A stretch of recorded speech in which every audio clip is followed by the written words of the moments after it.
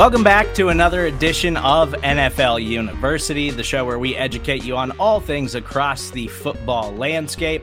I'm Steven Serta of Arrowhead Pride. NFL University is brought to you by DraftKings. DraftKings Sportsbook is an official sports betting partner of the NFL. Download the DraftKings Sportsbook app today and use code SBNNFL for a special offer when you sign up. That's code SBNNFL only at the DraftKings Sportsbook. We got a ton to dive into today, headed into Week 7. Lamar Jackson might be the most unstoppable player in the league other than Derrick Henry, who just refuses to slow down for anyone right now. And he's got a matchup against the Kansas City Chiefs this week that is kind of scaring me for Chiefs fans. The AFC is still wide open after the Bills fell on Monday Night Football to those Tennessee Titans. Urban Meyer actually picked up his first NFL win. And we have to have a conversation about Patrick Mahomes as he's currently tied with Trevor Lawrence for the second most interceptions in the NFL. But let's get to it. Kyle Posey of Niners Nation and Justice Mosqueda of Acme Packing Co. Boys, I want to start today's episode with Lamar Jackson. And the MVP race is tight right now. There's a lot of incredible quarterbacks playing in the NFL at the moment who are doing a lot of really good things for their team. Like the NFC seems like it's absolutely loaded with talented football teams. But if the season ended today, I think Lamar Jackson is the MVP of the NFL, in my opinion. Just the way he has overcome all of the injuries that the Ravens have dealt with, got them to a 5-1 record and a dominating win over the rising Los Angeles Chargers. I think Lamar is just absolutely unstoppable right now. And I don't think anyone in the NFL, despite reports that they had figured him out, has any idea what to do to stop Lamar. No team in the NFL has more players on the injury reserve than the Baltimore Ravens, and you'd have no idea watching Baltimore play because of their quarterback. He is insane, man. Teams will try to load the box and, force him to pass. Doesn't work. Teams will, when they spread it out, when they're forced to throw the ball, he can pick you apart. And when you don't, obviously, he gets one-on-ones and he will just make you look stupid. He makes the best of the best athletes look like average athletes. And that's probably the biggest compliment you can give a guy like Lamar. The Chargers didn't stand a chance in this game. They had no shot. And we're going to talk about what happened to the Chargers, but when you can't stop the run against Baltimore, just, go back to the bus, man. And that's essentially what this game was. I don't see this offense slowing down anytime soon. And then you add in a guy like Rashad Bateman, who had a drop, but he runs good routes, and he's going to be a very good target for Lamar, a much-needed target for Lamar underneath. And this ceiling is just going to go through the roof for this offense, I think, especially once he has a guy that he can trust. But, yeah, Lamar's a man. We say it every week. It's not really a surprise. It's fun to watch. It's fun to see him continue to make plays, but he's always been an ascending player. And this is just, kind of us getting a chance to confirm our priors, if anything. Yeah, I think, that point about the fact that they're so injured and you can't tell is kind of the testament to Lamar Jackson. I mean, think about that Indianapolis Colts game that he had against them.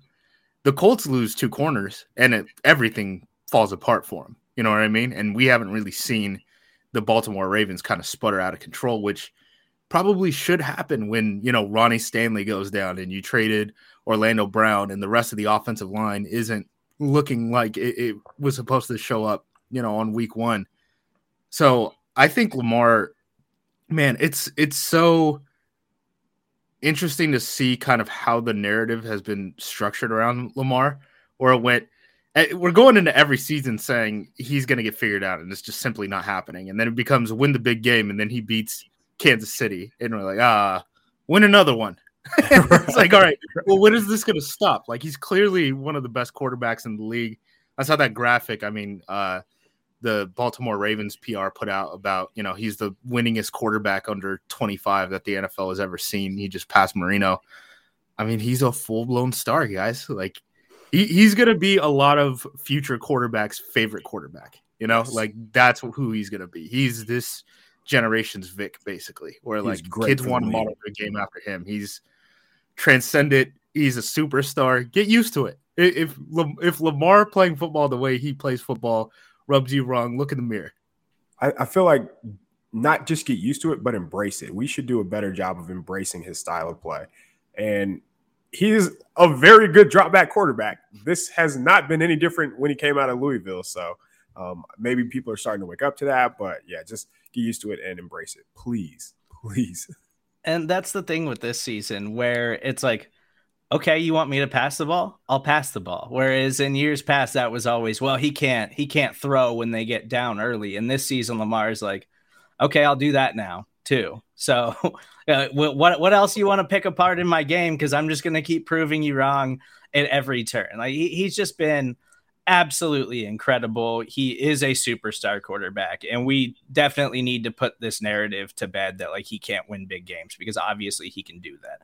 And he got the postseason win last year. Now he's got the Ravens surprisingly atop the AFC at 5-1 after losing their week 1 game to the Raiders. They've rattled off 5 in a row and been really, really good. The defense has gone through some growing pains, but that's, I think, what's kind of like a hallmark calling card of the Baltimore Ravens just as a franchise, is that they seem to always have depth on defense, no matter when the injuries start to pile up and their secondary kind of unravels. Like they had the Marcus Peters injury, and those guys have all stepped up. Like their defense just is getting better each week, despite those struggles and those injuries. And that's something that they just do as a franchise, where they just know the type of guys that they want to target, and they know the type of guys that they want to put in that system.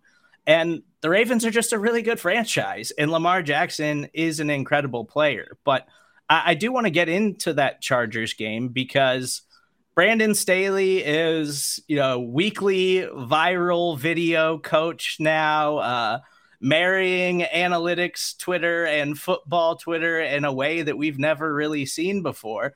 And I love the videos. I love everything that he has to say. I love his approach to the game. He's been absolutely fantastic. But this Chargers team was a team that we were starting to bump up and say like, oh, this is a really good football team. This is a team that's going to challenge in the AFC. And I still think they are that, because Justin Herbert is a special player. But you can't get dominated this way by the Baltimore Ravens, right? So I'm just curious what you guys saw in that game and what the Ravens did to just totally shut down Justin Herbert in this offense. So they got punched in the mouth pretty good. I would say the 4th down calls that the Chargers made, like, sure, going for it's great, but they ran 2 curl routes against this guy named Marlon Humphrey, and the receiver they were throwing to was not Keenan Allen or Mike Williams.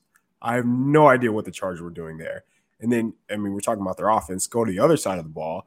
This viral head coach that we are talking about is the defensive guru from Vic freaking Fangio's tree, and they have no idea how to stop the run. I understand that it's probably a personnel issue.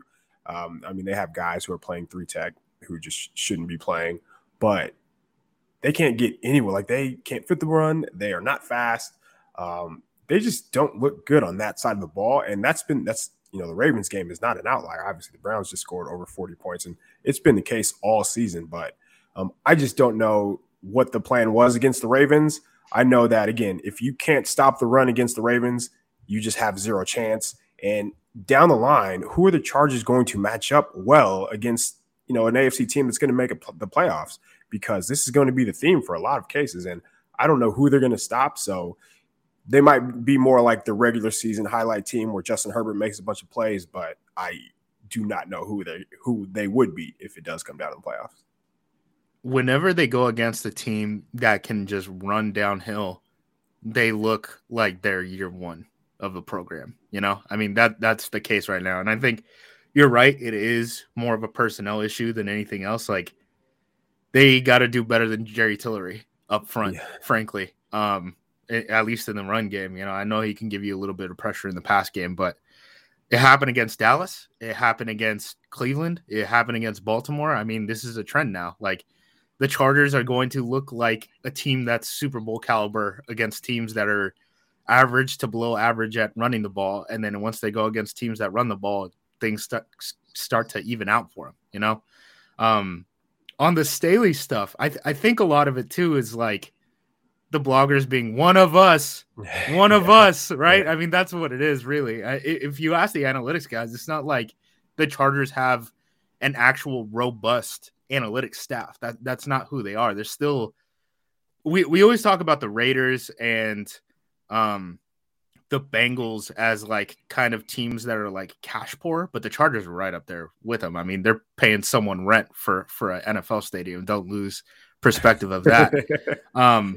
But yeah, I mean, it's not like I think they're bought into analytics conceptually in terms of like stuff that is already being like adapted in the public sphere.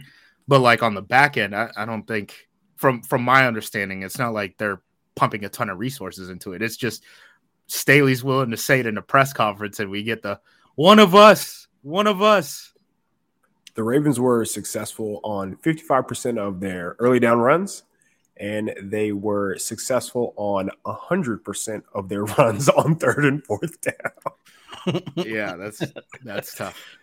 Can't get off the field if you don't get stops. Yeah, this Chargers defensive front even gave up 100 yards to Clyde Edwards-Helaire when they played the Chiefs earlier this season. And that doesn't happen very often for Clyde so far in his NFL career. You mentioned, that when they look like a year one team or something like that, like it is important to keep in mind that perspective of him being a first-year head coach, Justin Herbert being a second-year quarterback, and them being this good. Like, this was a team in a division that we thought was going to be just run by the Kansas City Chiefs earlier in the preseason. And they're still atop the division and they're still looking good. They just got absolutely dominated by a team that's got more experience, and they had a good game plan and they knew exactly how they wanted to attack them. And they just didn't know what to do with it. And that happens when you're a young team in the NFL sometimes. So I just think that it's one of those weeks where we're still figuring things out. Thankfully, we're headed into a bye. And if you believe everything that Brandon Staley says, they're going to look at all their personnel groupings over this bye week and address. Check the EPA. One of us. Yeah. And, and address some of those position groups. So we'll see what the Chargers do coming out of that bye week. I'm sure they'll bounce back and Justin Herbert will be just fine. So I'm not too worried about the Los Angeles Chargers. I think it was another one of those games where your quarterback just put up a stinker, and that happens at times. And the Ravens did a good job of just, having different looks around the line of scrimmage and messing with, the Chargers pass protection and stuff. But I think just Herbert didn't play well, and that doesn't mean he sucks and he's overrated. He just didn't have a good game, and that happens in the NFL. Yeah, it happens to plenty of quarterbacks across the National Football League. One player who's just seems like he's never going to have a bad game again is Titans running back Derrick Henry, who is making a legitimate case that he should be considered in the MVP race. He has just been absolutely dominant over the last 5 games. He's got 10 rushing touchdowns, just putting up yardage at an absurd clip, and it just seems like nobody can stop him. And it's not like they've been going against totally soft run defenses. Like, they've had some decent matchups in there, and Derrick Henry is just totally unstoppable right now. Like, I was trying to think of, he's just like Adrian Peterson, I guess, like prime Adrian Peterson when he was, going for an MVP and 2,000 yards. Like, Derrick Henry just is that dude. He's this generation's Adrian Peterson. But it looks like if he keeps this pace up, he's just going to go for 2,000 in back-to-back years. How would the nerds like it if they found out in this game Derrick Henry had a higher EPA per play than his quarterback? Small sample size. Right. How dare you, KP? Anti-intellectual thoughts. Henry would lead the league if we had a stat called business decisions against, because once he gets to that second level, the safeties are like, do I really want to do this? I think it was Micah Hyde. It looked like he dove 3 yards early, so he didn't have to worry about contact on that long touchdown run. They want nothing to do with it, man. And then once it gets to the fourth, you can see why he leads the league in rushing, or his yards per attempt go up by the quarter, because he just lowers his shoulder, and he's 260 pounds and he runs a 4.4, and it looks like he runs a 4.4, and he builds up speed in a hurry. So I wouldn't want to tackle him either. Don't blame defenses, but yeah, he's tough to stop, man. I understand why the Titans were so successful last year, because they had the guys on the outside and Derrick Henry doing this. And when they can keep the game close and they can continue to ride and lean on Henry like this, they are going to be competitive in these type of games. It's the slow starts are killing them, and that's really the only reason why I believe. I mean, obviously their defense leaves a lot to be desired, but that's why, the record is what it is. But if they can keep the game close and just lean on Henry, they're going to be tough, man. Again, one of the biggest things with Henry is that not only can he put up the yardage, it's he can stay on the field. He does not have to come off the field. Obviously, they do switch him out, third and long, like passing situations, they get blasting game, which I think is funny as hell because blasting game isn't necessarily like the most proficient pass catcher, but they give him breathers that way. But the fact that he can just be on the field constantly, and you have to constantly worry about him, and you have to worry about not even necessarily because we've seen him rip off these big runs against single high safety. Like you drop down in the box, but you're dropping down to the edge. You're not dropping down inside, and then he's just running ISO down you. And it's him one-on-one with the free safety. And then that safety, like you said, has to make a business decision. Sean Merriman was on Twitter. I don't know if you guys remember how much of a loose cannon that guy was. But he was talking about having to make business decisions against a guy like Derrick Henry. If he's worried about that, yeah, defensive backs are worried about it. And the way he talks about it is like injury risk. Like, how long do you want your career to be? How many hits can you actually give on Derrick Henry before you go down? I mean, look at even think about like youth football, right? Where they put the stripe on the helmet and they say, all right, you're too heavy to carry the ball. We're putting a stripe on your helmet so that we know that you can't be like a ball carrier because of the injury risk to like other kids. That's what we're seeing with Derrick Henry, but against like NFL players. Like he can just run through you. How many times do we have to see his long arms just like stiff arm a guy? And it's not even like a forceful stiff arm.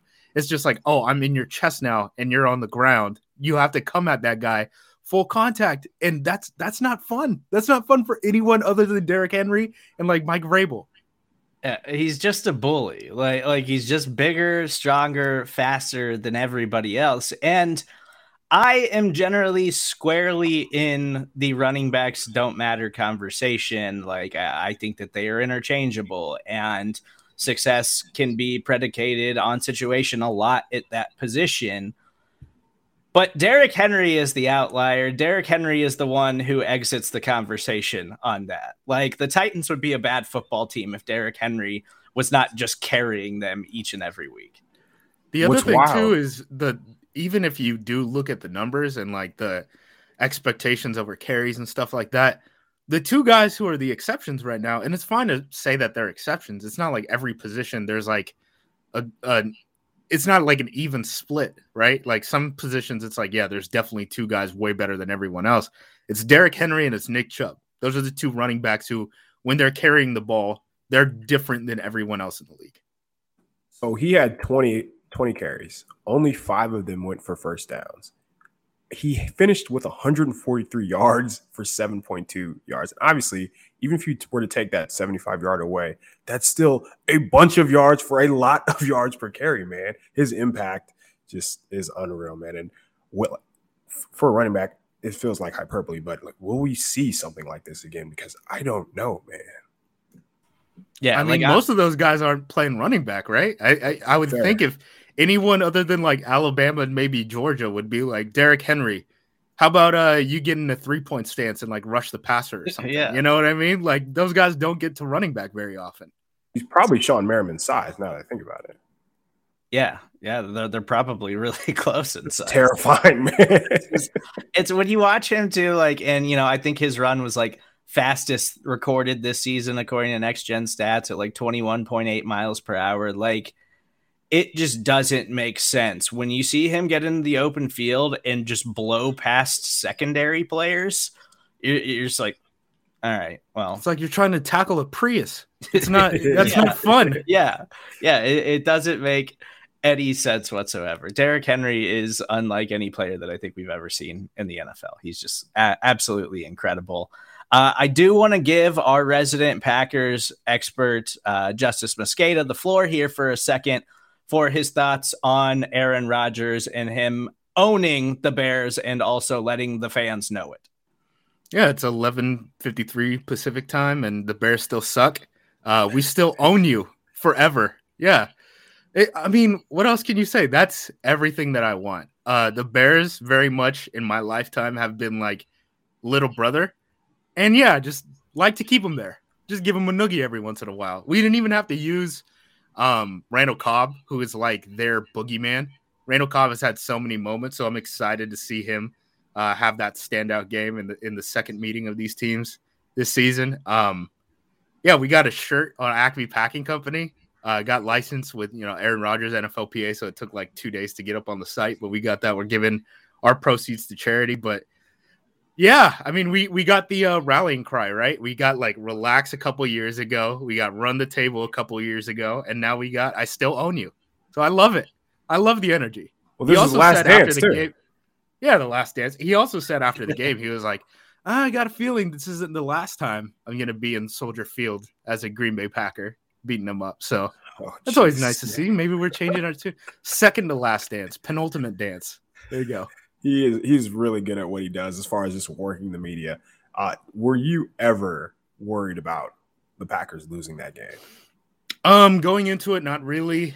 In the game, a little bit. They had pass protection issues real quick in that first quarter, and it just turned into like Chicago's getting the ball back. So that's always never a good thing. And then the other thing offensively is they realized like the Bears were getting into like a lot of bear fronts and stuff like that. So they were like, hey, we can't actually run the zone, and we're a zone team. So we got to start running like power and stuff like that where, these down blocks are like windshield wipers, right? It just clears them out.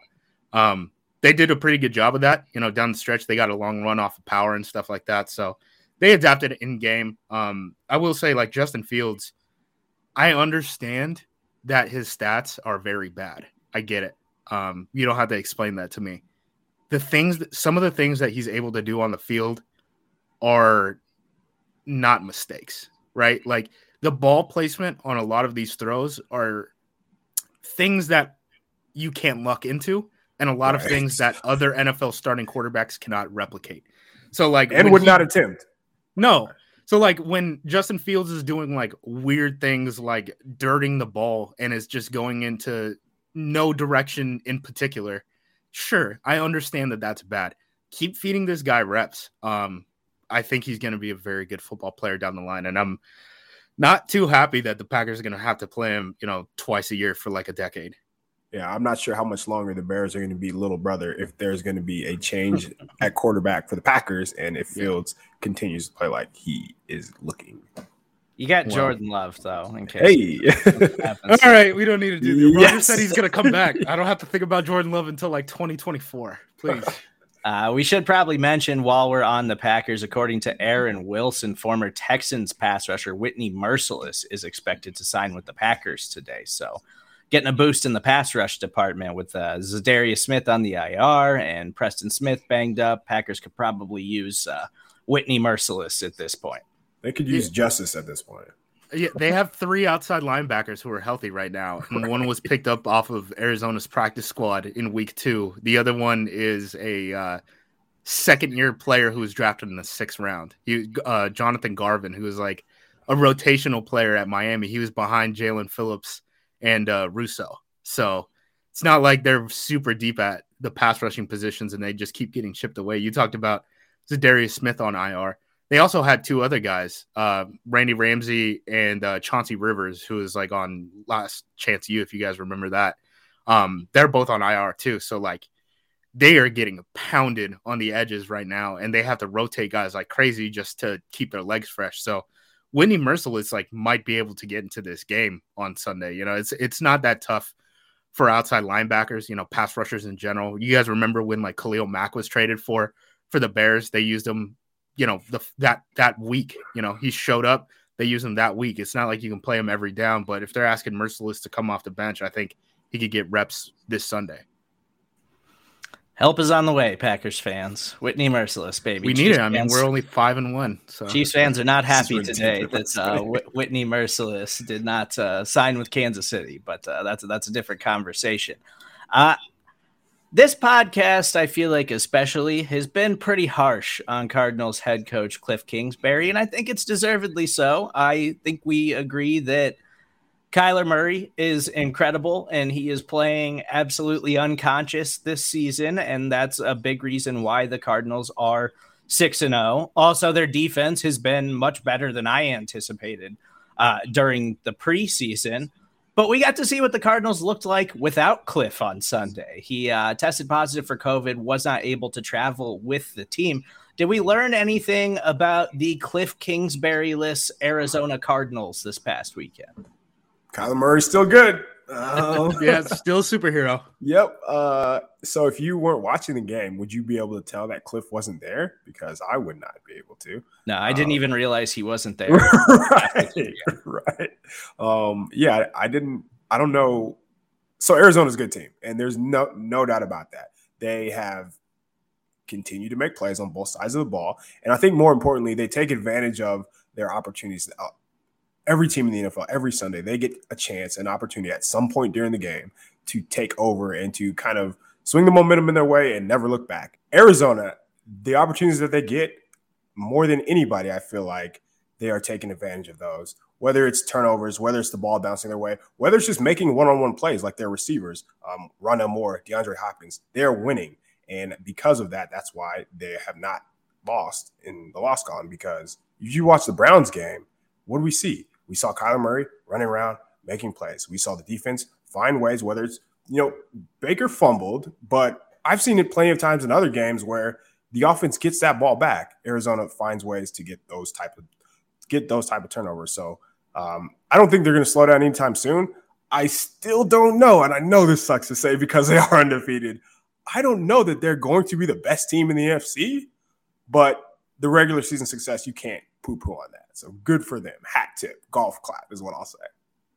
The tough thing with them being the best team in the NFC or even getting the 1 seed, right, which is super important now that only one team gets a bye, you're still playing the NFC West, and you're going to get Russell Wilson when he's healthy again, and then you're going to get Stafford, and then hopefully, for our sake and Kyle's sake specifically, hopefully San Francisco figures out their damn quarterback situation. But yeah, I mean, this is just a mad-ass team right now. I mean, offensively, it's Kyler hero ball. They got a ton of wideouts who can catch the ball. And, once it goes into scramble drill, there's very few quarterbacks who are as good as Kyler right now. And then defensively, we had a lot of questions specifically about like their cornerbacks and their secondary, because it seemed like the guys who can play at a high level in the secondary are all smaller guys, right? Where we're talking about guys like Budda Baker and stuff. But the collective team speed of that Arizona defense shows up every single time that they get a scramble drill. So as long as the quarterback is just out of rhythm for like a half tick, then that team speed shows up, and a lot of things that would be open for a lot of other teams start to get nailed down, for Arizona. So I don't know. They're an interesting team. I'm still kind of like week to week watching them, trying to figure out like who they're going to be going into the playoffs. I don't necessarily know what their identity is beyond Kyler hero ball and defensive team speed. But the Kliff thing, I mean, what are we to say? Like, they didn't take a step back once he wasn't there. I'm sure him, prepping for that game and building the structure, matters. Give him some credit there. But then he was saying, I didn't even watch the game. Like, I'm just so focused on the game. How many drinks do you think he had during the game? Right. That's 2.5. The real question is, what was he watching? Where was he watching it? And who was the bartender during that game? Yeah. But just about the Cardinals real quick, you brought up the team speed. I don't think we put enough emphasis on how important team speed is on defense in today's game. The one play that stands out, remember, Cleveland ran a reverse with who's the speedy Auburn receiver? Anthony Schwartz. My boy. And Isaiah Simmons, I blanked on his name. He sniffed it out and ran him down.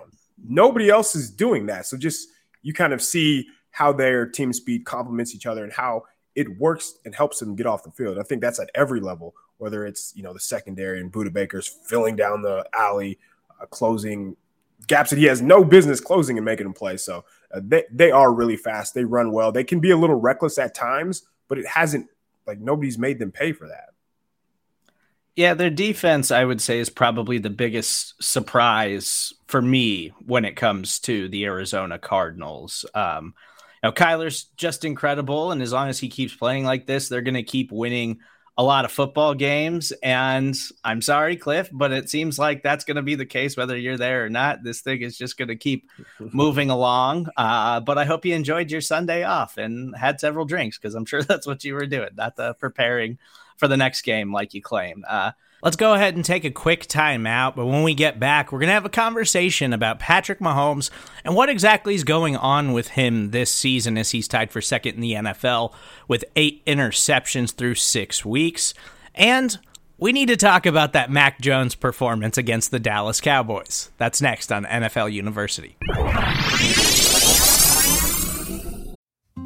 Support for this show comes from Sylvan Learning. As a parent, you want your child to have every opportunity, but giving them the tools they need to tackle every challenge, that takes a team. Now more than ever, educational support tailored exactly to what your child needs can make all the difference. That's why parents have trusted Sylvan Learning for 45 years as the ultimate teammate in their child's educational journey, instilling in them a love for learning and a passion for reaching the next level.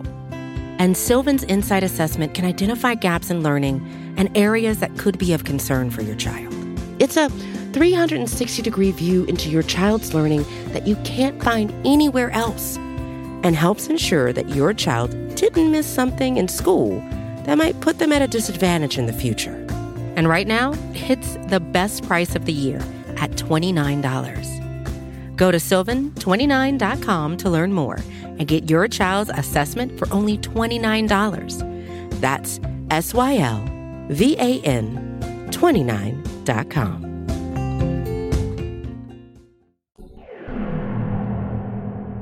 I have some exciting news for you, class. Your time starts now. NFL. Crash course? This doesn't happen very often. You're going to enjoy this one. Welcome back into NFL University. I'm Steven Serta of Arrowhead Pride, joined by Justice Mosqueda of Acme Packing Co., as well as Kyle Posey of Niners Nation. Guys, I wanted to kick off this part of the show with a discussion around Patrick Mahomes, who is obviously still a very special player, and the Kansas City Chiefs struggling to start the year. Their defense is very, very bad. They're 3-3, coming off of a huge win against the Washington football team, where that defense held them scoreless in the second half. But Mahomes had another 2 interceptions, including one that was just simply one of the worst interceptions I've seen in a long time in the NFL. And I wanted to have this discussion because he's got 8 interceptions through the first 6 weeks of the season, tied for second in the NFL behind Zach Wilson, tied with Trevor Lawrence.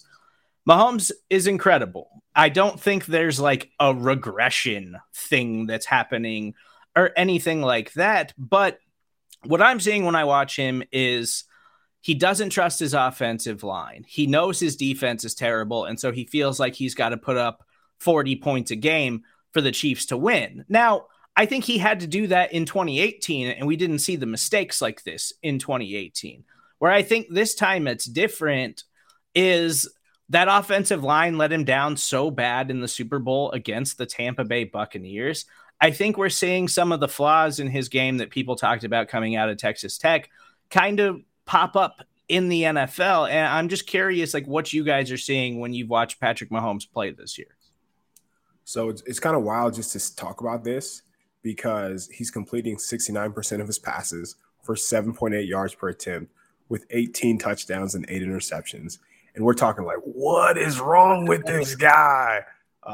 He's still easily one of the best players in the NFL. I think most quarterbacks would kill to have the type of season that he's having. But when you set the bar where Mahomes has, and I mean, he's arguably in my lifetime one of the greatest quarterbacks that I've seen. And these last few games have not changed that at all. But there's no doubt about it. We talked about a little bit about this before the pod started that, you know, he's reverting back to his Texas Tech days where you mentioned that he doesn't trust his offensive line. And that shows by the how many yards he takes on his quarterback drops, where sometimes he's at like in double digits. So you can't blame the lineman for that, but he has the arm to get away with that. So I can understand why he does that. But at the same time, and he spoke about this a little bit during his Texas Tech days, where if he knows that his defense can't get stops, he just puts the cape on and goes to bat and does everything that he feels like he needs to do to win. And that usually involves some awful decision making. And a couple of times a game, he will have those throws where that interception that you mentioned, where he's wrapped up, he's about to go down, just eat it, man. Just live for another down, whether it's a kick, whether you have to punt the ball, that's great. But you can't make those type of decisions. And those type of decisions are starting to rack up. I don't know what the point or what the coaching point would be, because you don't want to tell him, hey, don't do this, because we've seen, as we saw later on in the game, he does one of those crazy plays where he rolls to the right, throws it all the way back. I know it didn't count, but just wildly talented human that most people would not be able to get away with some of the things that he does. But still, it would be a little concerning once you start playing the good teams, because it didn't hurt them against Taylor Heineke, but that's not going to be the case when they play, a superior playoff team. I think the big difference between even playing that way at Tech versus playing in Kansas City is the amount of possessions that you're going to get in a game, right? Where you can go back and look at that Texas Tech Oklahoma game when it was him going against Baker, and each team got like 120 snaps and dudes were getting like carted off the field because of dehydration after the game. I mean, that's just not happening in the NFL. So I think what he really needs to learn is that every game isn't going to be a shootout. Just because you need points, right, and your defense isn't playing well, doesn't mean that it's going to be a shootout every single time, right? I mean, look at kind of what Aaron Rodgers has been doing since week one, when New Orleans was like, we're just going to play you in 2-man. Like, he's had to check down and just like be able to run the ball so often, I wonder how much that comes into play, but you do get into a weird spot specifically with him when, I mean, he's a quarterback who makes plays out of structure, and that's why you paid him all that money. And right. If you're trying to legislate that out of his game, like, you can't get mad when he's doing switchback running with his back to the defense and throws an interception when you didn't say the same thing when he did that, a year ago, and it was a big touchdown, So that's a very tough situation to be in. I would say, honestly, like, if you're Kansas City, why don't you go into like RPO stuff more, right? Like, where you can just, hey, if we need to throw, the ball is just out of his hand instantly, but let's try to like run the ball first and foremost. And if they make us pass it, then we have that one clean option outside. I think doing that, especially on early downs, kind of helps the volatility of like Mahomes' game right now. And again, he's not a bad player, guys. I watched Brett Favre for so many years. He's having a damn it Brett season, and damn it Brett seasons happen every once in a while. Mahomes is going to be fine. A year ago, we were talking about this guy as like, hey, is this the best quarterback we've ever seen on a football field ever, bar none? He's going to make it out okay. It's just a weird funk right now. And Kansas City, I think, as an organization and as a team and how they're structuring, everything down to like their cap and how they're spending their draft picks, I think is a question mark right now. And I think everyone in that facility is kind of trying to figure out what is the next direction of this team. Yeah, there's no doubt in my mind that he isn't regressing. Like that's not what we're watching this season. I just think that there is something to the idea that the Chiefs were so good last season that they just sleptwalk through the regular season and went to another Super Bowl. And then this season, they're not catching those kinds of breaks because you just can't live like that in the NFL. And so those things have kind of unraveled to the point where they have like the worst turnover differential in the NFL so far this season. And a lot of it is just careless mistakes that they were playing through last season. Those things were there last season. The turnovers weren't quite as bad, obviously, but those things were there last season.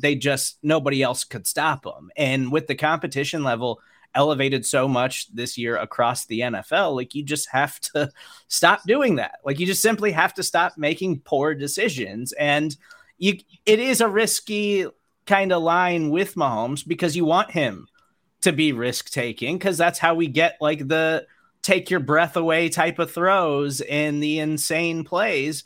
And you don't ever want him not to be that guy. So the answer is like, yeah, I think Andy should do a little bit more to help keep him out of those situations. But it should never be tell him to stop doing that. Let him keep doing what he's doing, because what he's doing is working just fine. Like he's incredible, and I don't think he's taken a step back. I just think sometimes things don't go your way in the NFL, and this just happens to be the first time that we're seeing things not to go completely Patrick Mahomes' way. Yeah, like you said, I think they just got to figure out ways to get the ball out of his hand quick, right? If you can figure that out, then you don't have to play that game where you're legislating what he's doing outside of structure. And, right now in the NFL, the answer is RPOs. I mean, look at what Green Bay's doing right now. There's plenty of other teams that are doing it. Look at the damn Giants. The Giants are winning games with Danny Dimes right now because they're throwing the hell out of RPOs. So it's a way to get your run game going. It's a way to get the ball out of Mahomes' hands fast. It's a way to limit turnovers while moving the ball down the field. And on the flip side, if you're playing the Kansas City Chiefs, you get a turnover from Patrick Mahomes. You don't want to score fast. Why do you want to make this a high possession game, right? I mean, if I can do what I want against the Kansas City Chiefs defense and Patrick Mahomes just threw me an interception, I'm trying to put up like a 16 play drive where I'm just nuking that clock the entire time and just slowly moving down the field, right? There's no real point into trying scoring fast against this team with that defense and that quarterback. So I think all of these things are kind of complementary to each other too. I think last week it helped when the defense doesn't give up 30 points. It's easy to forgive, Mahomes playing like this, but they've had so much success just in general and out of structure that it would be tough for Andy Reid and the coaching staff to change what they do, knowing how many explosive plays happen when Mahomes does Mahomes things outside the pocket. So I don't disagree that, they should probably get the ball out of his hands quicker. But again, like he's Mahomes, and you would think he's going to make the right decision, and they're going to keep betting on that. I imagine that he does make the right decision. So you're going to be in his ear on one. You're going to be in his ear a little bit, but you don't want to like overcorrect him and overcoach him. Yeah, it's worked really, really well so far. So you don't need to change much, but in the NFL, you should always be trying to tweak little things here and there. So I think that's really all the Chiefs need to do to fix the offense. And if the offense stops turning the football over, hopefully that'll help the defense a little bit. I don't think you can totally fix that defense, but if stop turning the football over will certainly get you going in the right direction. We do need to talk about Mac Jones real quick before we get out of here. Is Mac Jones the best rookie quarterback? Like, I'm just going to put it out there. Like, Mac Jones was dealing against the Dallas Cowboys, was he not? He absolutely was. He knows where to go with the ball, and he can put the ball wherever he wants to go. Like, those things matter, man, especially for a young guy, especially for a guy who probably hasn't seen much of what the NFL can present. But what he does before the snap, I think, is very impressive. He has a noodle. There is no doubt about it. I like how Josh McDaniel is calling plays for him. And sure, there are a couple of throws here and there that he's going to miss, but that's going to be any rookie. But he's been impressive this whole season for me, man. And I don't think that his ceiling is going to be this guy where, he develops into like a Trevor Lawrence type of player where you can see it's obvious that Trevor Lawrence is going to be a star. But Mac Jones is probably just going to be a steady Eddie guy that does win in this league. And I think once they actually get speed around him, his game will really take off. But he's been fun to watch in a way that isn't, eye-dropping or jaw-dropping like the plays that Mahomes makes. But again, just like a steady Eddie, and you know what you're going to get with Mac Jones. You can move the ball and score, and that is very important as a play caller. I think Mac would look a lot better, like you said, if he had more speed around him, because he's just not testing deep. And the question then becomes like, okay, New England, are you able to just 5 plays at a time move all the way down the field? Right. That's the big question, because they can't get explosives, and they do a bunch of stuff that they didn't do under Brady, and they didn't do even with Cam Newton under center, where it's like the double reverse passes, right? Where they get to the goal line and every single time it's like Wildcat now.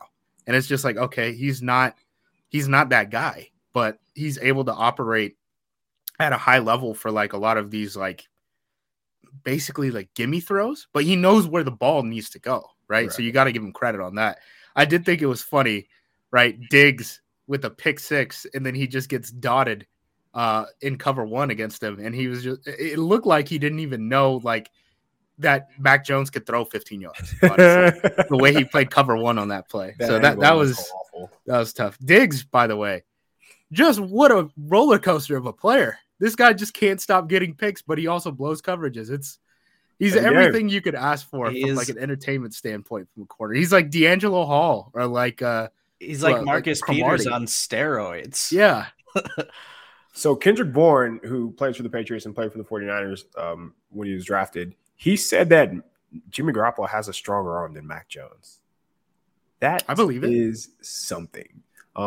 He also said that Mac Jones throws like a more catchable ball, but just when we're talking about arm strength, when you watch Jimmy throw, you wouldn't come away thinking, oh, he has a strong arm. So for Bourne to say that about Mac, like that's pretty crazy. And you mentioned the explosive plays. So the Patriots have the 12th most explosive passing plays, but only, I believe they're the 8th fewest explosive running plays. So it all ties into their entire offense, and it's bogging them down. The hardest way to win in the NFL is when you don't have explosives, because against these guys on the other side of the ball, those 10, 12-play drives, those are not sustainable. Those do not exist. So they're going to, moving forward, the Patriots are going to have to find a way.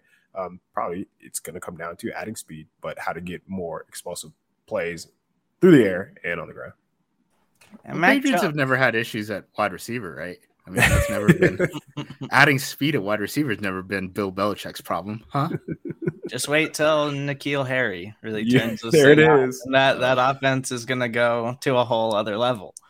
Yeah, Mac Jones really is just that guy. When you watch him, he doesn't do anything that like you jump out of your seat. Aside from this past Sunday, he had a couple of throws, but it's just you're like he's that guy when you're watching. You're just like, that's just a good read by Mac Jones. That's a good play. Nice, solid throw. Like he doesn't do anything that's super interesting. I think part of that is what the Patriots are just running right now. They're being conservative and playing it safe in a lot of ways, just slowing games down, trying to make sure he's not the reason that you lose football games, which I think is fine for a rookie quarterback, especially when you're a team that's not really overly talented like the Patriots. Like just play it safe, but at some point, I'd like to see what Mac has. Like, just let him uncork a few, and let's see how long they take to get 40 yards down the field. No, we'll see. I mean, I think it's going to be tough for him because right now it already seems like Mac Jones, he has like that vet backup game, right? Does everything right, doesn't really have the upside, but he's not making mistakes, right? The problem is, like, where does it go from here? Because right now it looks, okay, yeah, he definitely right now, if you were picking one of these guys just in isolation, right, you have an above-average football team, you're picking a rookie quarterback, who do you want to win you one single football game? I think you would pick Mac Jones. The question then becomes, right, when Trevor Lawrence and Justin Fields, who are already showing pretty high flashes, in my opinion, with some of the ball placement and stuff that they can do, when do they just like surpass him and just like leave him in the dust and start lapping him, right? Because once they can do that with their arm strength, it's not a question anymore. And arm strength isn't really something that ever gets better. I mean, who are the guys who have gotten better arm strength in the end? Like Drew Brees, and that's like surgery. Yeah, exactly. So like, what are we gonna do? We're gonna send Mac Jones, get a BBL, and like he comes back with a different arm, or he could go on whatever Brady's doing. I mean, again, suspicious arm strength there. Alex Guerrero, TB12. It's the TV dinners, right? Yeah, just get Matt going in that, and then he'll be fine, and he'll play till he's 50, like Brady's gonna do. So, but yeah, we'll see how things play out for the New England Patriots and Mac Jones moving forward. He's Justice Mosqueda. You can follow him on Twitter at JUMOSQ. You can follow KP on Twitter at KP_show. I'm Steven Serta. That's where you can find me. Please make sure you subscribe, rate, and review everything that we're doing on the SB Nation NFL show. And give us a 5-star review on NFL University so we can keep talking to you guys each and every week. We'll talk to you on next week's edition of NFL University.